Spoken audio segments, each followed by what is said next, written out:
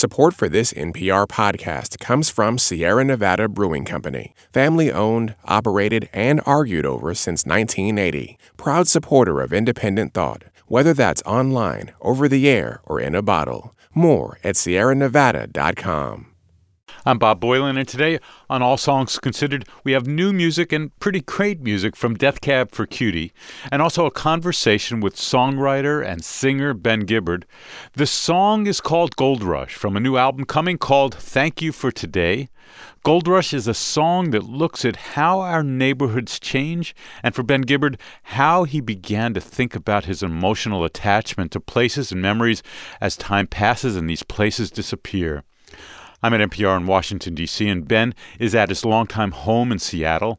I begin the conversation by playing a minute or so of the new song, Gold Rush.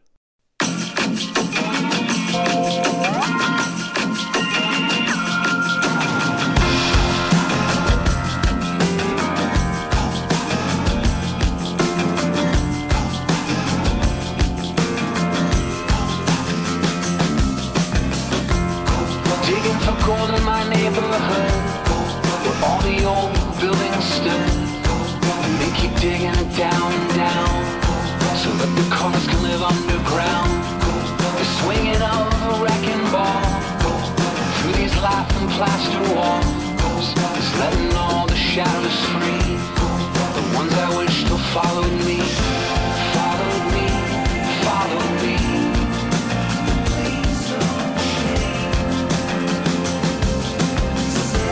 Follow me, follow me.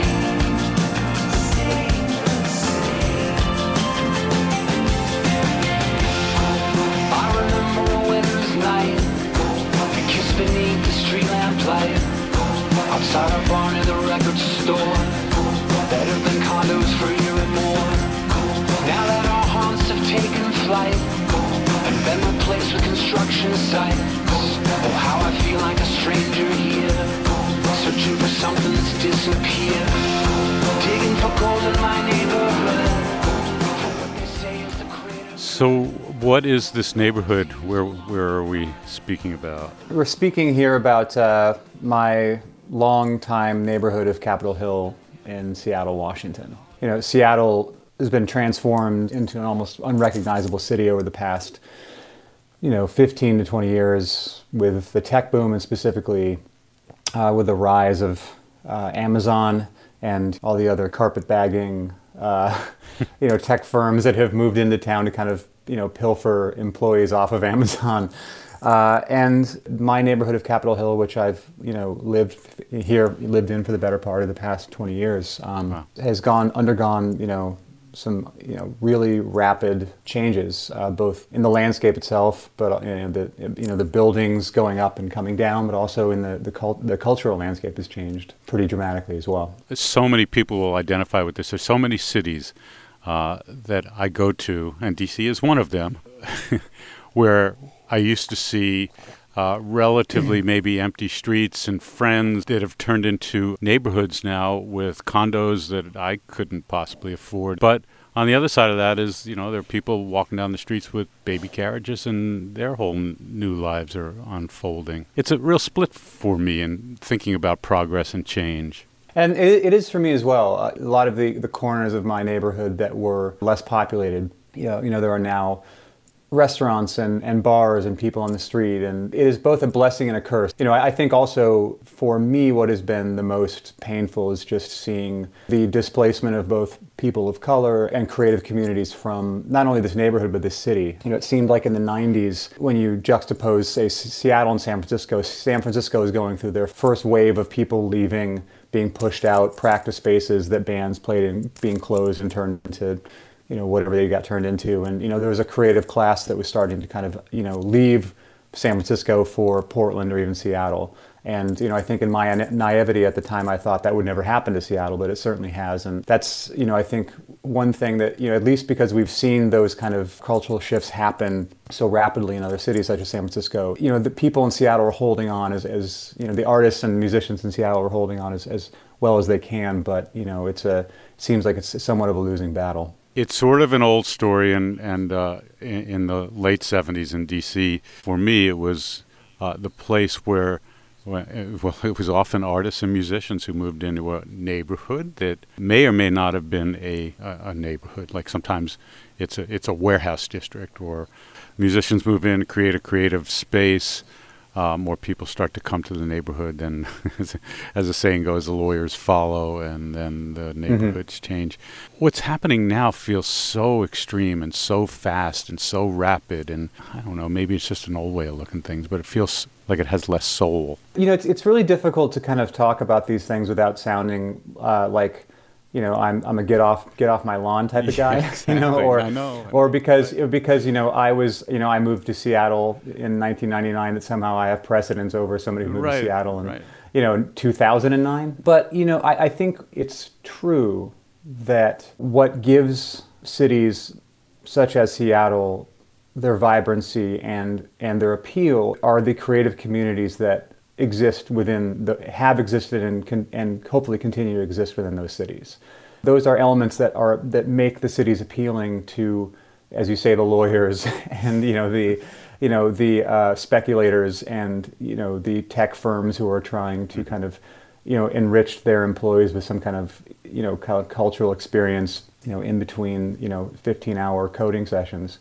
And one of my biggest fears about Seattle as it continues to shift and change is that, San Francisco, I love San Francisco, it's one of my favorite cities, but I keep coming back to that example as, my biggest fear, in that, you can literally take tours in San Francisco of, here's where the Beats used to drink, here's the Haight-Ashbury, here's where the Dead Kennedys used to play. Right. And, at this point, it seems like a large part of San Francisco's creative contributions to our, greater American cultural mosaic are 20, 30, 40, 50 years in its rearview mirror. And, I want Seattle to sustain a vibrant creative community. And like I said, I think that we are doing our best collectively to protect that. But, when a studio apartment is creeping up to, $1,500 to $2,000, it's very difficult for someone to able to make a living waiting tables and playing in a band.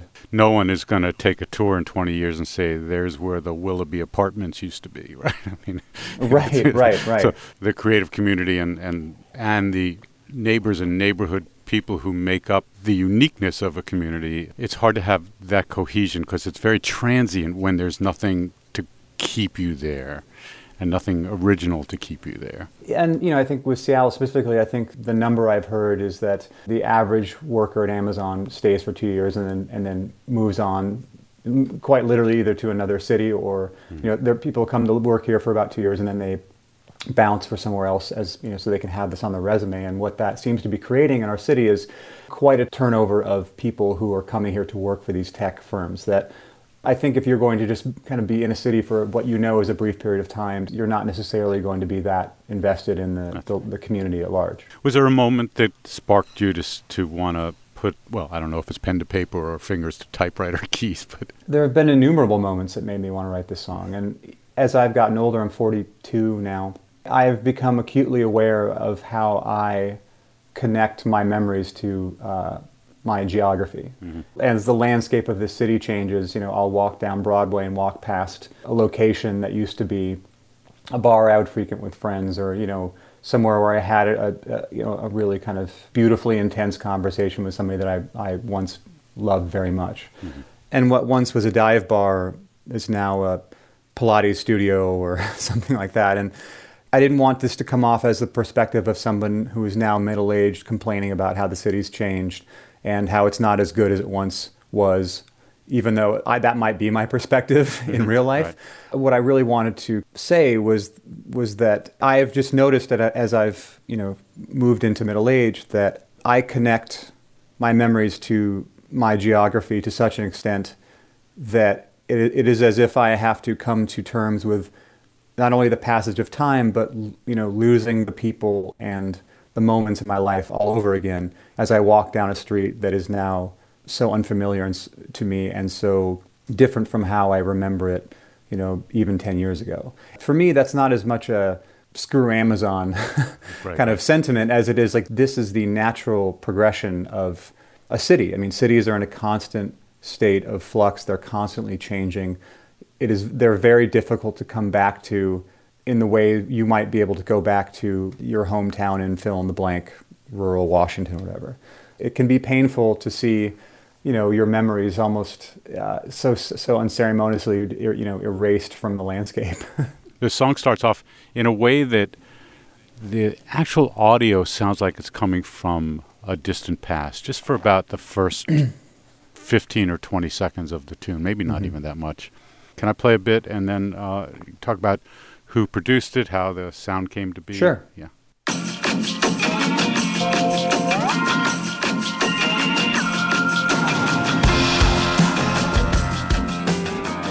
I think that maybe audio-wise, technically-wise, you might say that it sounded out of phase, but there's something very distant and past about that. Am I looking too far into that? Well, I don't know I wouldn't say you're looking too far into it at all. I wrote the song around a Yoko Ono sample from a song called Mine Train. Oh. So that the beginning of that first 3 or 4 bars or whatever it is. Yeah. Is a sample that I flipped from Yoko Ono. So I had written the entire the entire song around this sample that I I think it was like a 4-bar bit that I'd kind of moved some parts around to kind of make the kind of the bass and the rhythm track do kind of something that I was hearing in my head. So I think it's very astute that you would pick up on that. That's that song was recorded in, I believe, 1970, with Jim Keltner on drums and Klaus Voormann on bass and John Lennon on guitar. The song, as it exists on Yoko's record, "Fly," is about 20 minutes long and just is kind of one of her more, I guess when most people think of Yoko Ono's music, they think of the kind of improvisational singing, which is certainly a part of her music, but is in actuality, a fairly, small percentage of the larger, body of work that she's put out into the world. But I always loved the top of that song because it is just it just has such a nice bounce to it. And so I wrote the song around that loop, and then, we were able to clear it, and she gave us her blessing, which is quite a trip. So yeah, it's interesting. Did the song itself have personal meaning, as so much of the song is about memory, or was it just a good hooky beat that you wanted to work with? And in actuality, I had, when I was writing songs for the last couple of years, moving towards this record, as a lefty living in Seattle, I started kind of delving into some more political material and, wrote some songs that were delving into some territory that I'd never really trucked in. We decided, for a number of reasons, to not go in that direction for this album. But the song that I had originally written around this sample, this Yoko Ono sample, was something more along those lines. And it wasn't very good. The lyrics weren't very good. It wasn't something I was really that stoked on. But Rich Costi, our producer, had said, "Yeah, what's up with that song with that kind of loop in it?" I'm like, "Oh yeah, that's this thing. I don't know. I tried to write kind of a political song, but it didn't really work." He's like, "You should really figure something. You should work on that. You should flip. You should maybe try some other, do something with that because it's really good." I'm like, "Okay, yeah, maybe I will." And I had actually had a song that was entitled "Digging for Gold" that was more of a ballad that used a lot of the lyrics from what became Gold Rush. And it was one of those wonderful moments in songwriting where you realize that all of the work that you put into writing songs you thought would never go anywhere was valuable work, because I was able to take 2 songs that as individual songs were not going to make the cut, but when I took the best elements of both of them, it made something that turned out to be, in my opinion, one of the better songs on the record. Great lesson for songwriters, indeed. Yeah, there's never a wasted note or lyric as a songwriter, because you just never know when you're going to be able to harvest that note or lyric elsewhere, or what it will kind of move you towards in another song. Who's playing on this record? Is it different from that amazing last album that you did? Yeah, well, we have Jason Magura and Nick Harmer, who've been in the band now for a very, very long time. Nick, was the original bass player. Jason, has been in the band since 2002. So I think, in all intents and purposes, he's bass the definitive drummer of this band. Yeah. But when Chris decided to kind of leave the band in 2014, we needed to kind of fill out the band for the live setting without not really knowing where it would take us for the next album or subsequent albums for that matter. And we ended up recruiting a gentleman from Portland named Dave Depper, a wonderful musician, played with a lot of our friends such as Fruit Bats, and he played with Ray Malone and him for a long time. He's made his own records. And also a gentleman named Zach Ray, who, he's been playing in LA on records for a really long time. And as we kind of went through a couple years of touring and hanging out and playing music together, it just became apparent that these guys were going to bring some really interesting and fresh skill sets to our record making process. So we brought them into the band as proper members, and it was just an absolute joy to be in the studio with both of those guys. I mean, they both, at some point, Rich Costi, our producer, kind of leaned over to me on the couch when we were listening to some playback and just said, man, these guys just bring such interesting and vast skill sets to this process, and they both bring different things. Someone in an interview at one point was like, well, it looks like you've replaced Chris with two people. It's like, well, number one, I've never seen it as replacing Chris Walla. He's an irreplaceable creative force, but it's not so much replacing as, the band is moving in a new direction with these two new individuals who bring their own brilliant skill sets to the process. And, I just couldn't have been happier with how everything's turned out. If I play a little of this song, can you tell us who's doing what, and especially regarding Dave? And yeah. But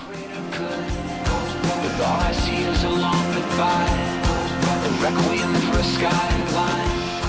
It seems I never stop losing. There's a little slidey guitar. Is that? Yeah, there's some slide guitar, and there's also kind of like a stabbing, a stabbing kind of like, stabbing guitar thing that's kind of happening underneath everything. This song is one of those songs that's difficult to kind of pinpoint exactly what everybody's playing, because there is so, it is fairly kind of like, there's like a wall of sound, in this particular tune. But yeah, Dave is playing both the sliding guitar and also some kind of stabbing guitar stuff, and as Zach is kind of putting in some of these keyboard touches here in the chorus part. Let's listen a little.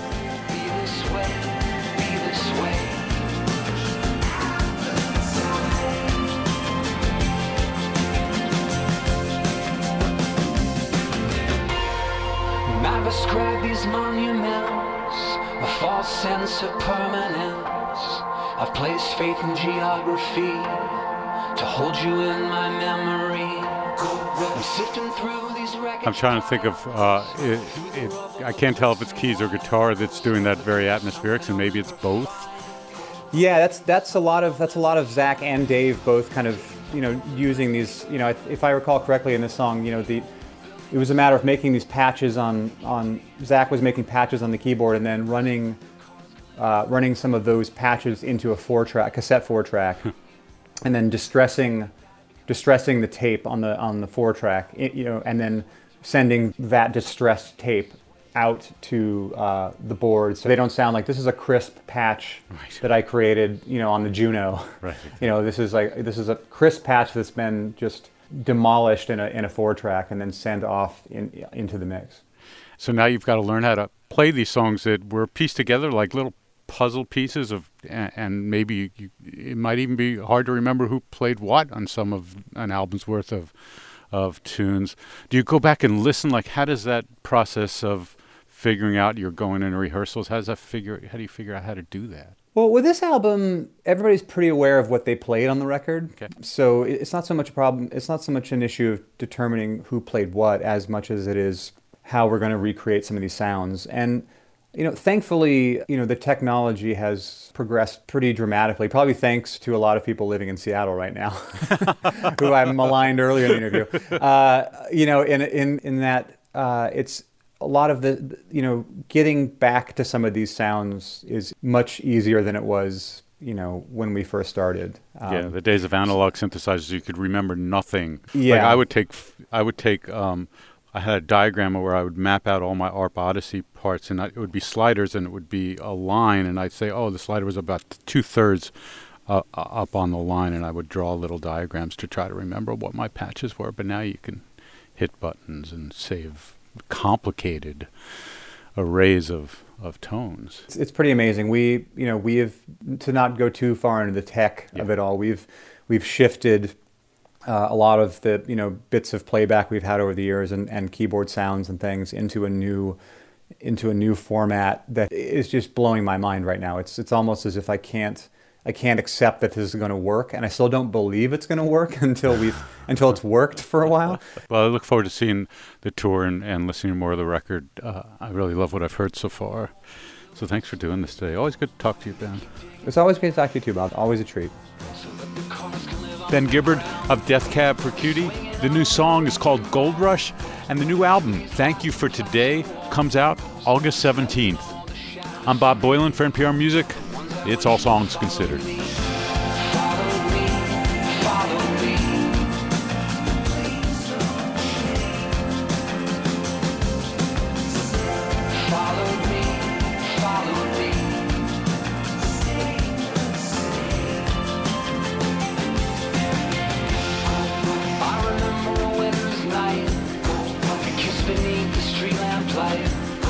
Outside our bar near the record store, better than condos for a year and more.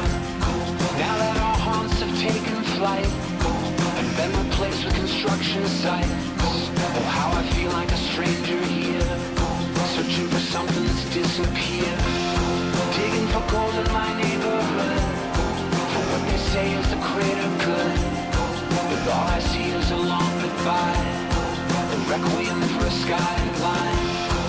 Seems I never stop losing you, as every day becomes something new, and all our ghosts get swept away.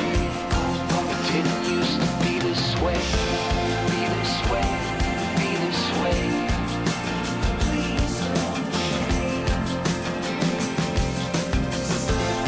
this way, be this way.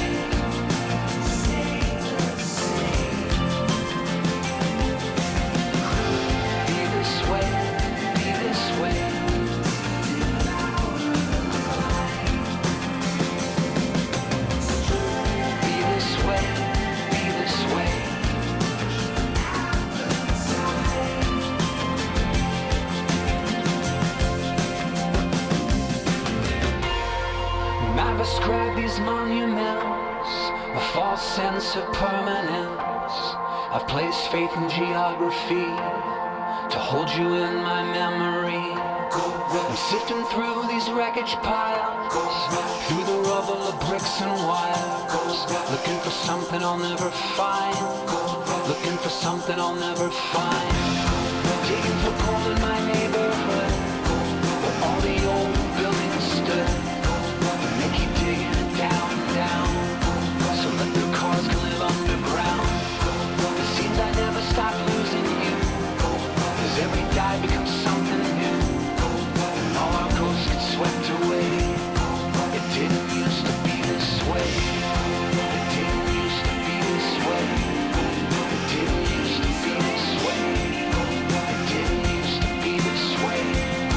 It didn't used to be this way. It didn't used to be this way. It didn't used to be this way. It didn't used to be this way. It didn't used to be this way.